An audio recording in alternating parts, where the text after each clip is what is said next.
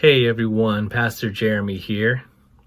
I was laughing with my son yesterday with Zion, and I was just thinking about, wow, how awesome is it that we get to laugh together? And of course, his laugh is the cutest.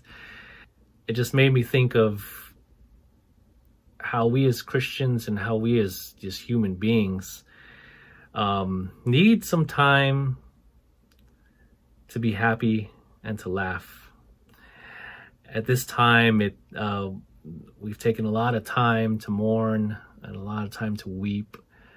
And there's a time for that, as Ecclesiastes chapter 3 says, to everything there's a season, a time to every purpose under heaven.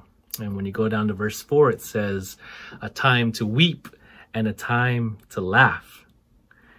It goes along with a verse that I read in Proverbs chapter 17 and verse 22. It says, a merry heart doeth good like a medicine, but a broken spirit drieth the bones.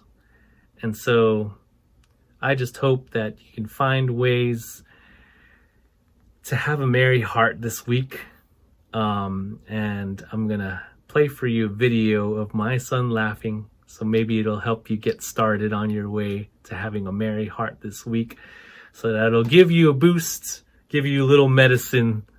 I hope you all are doing well, and keep us all in your prayers.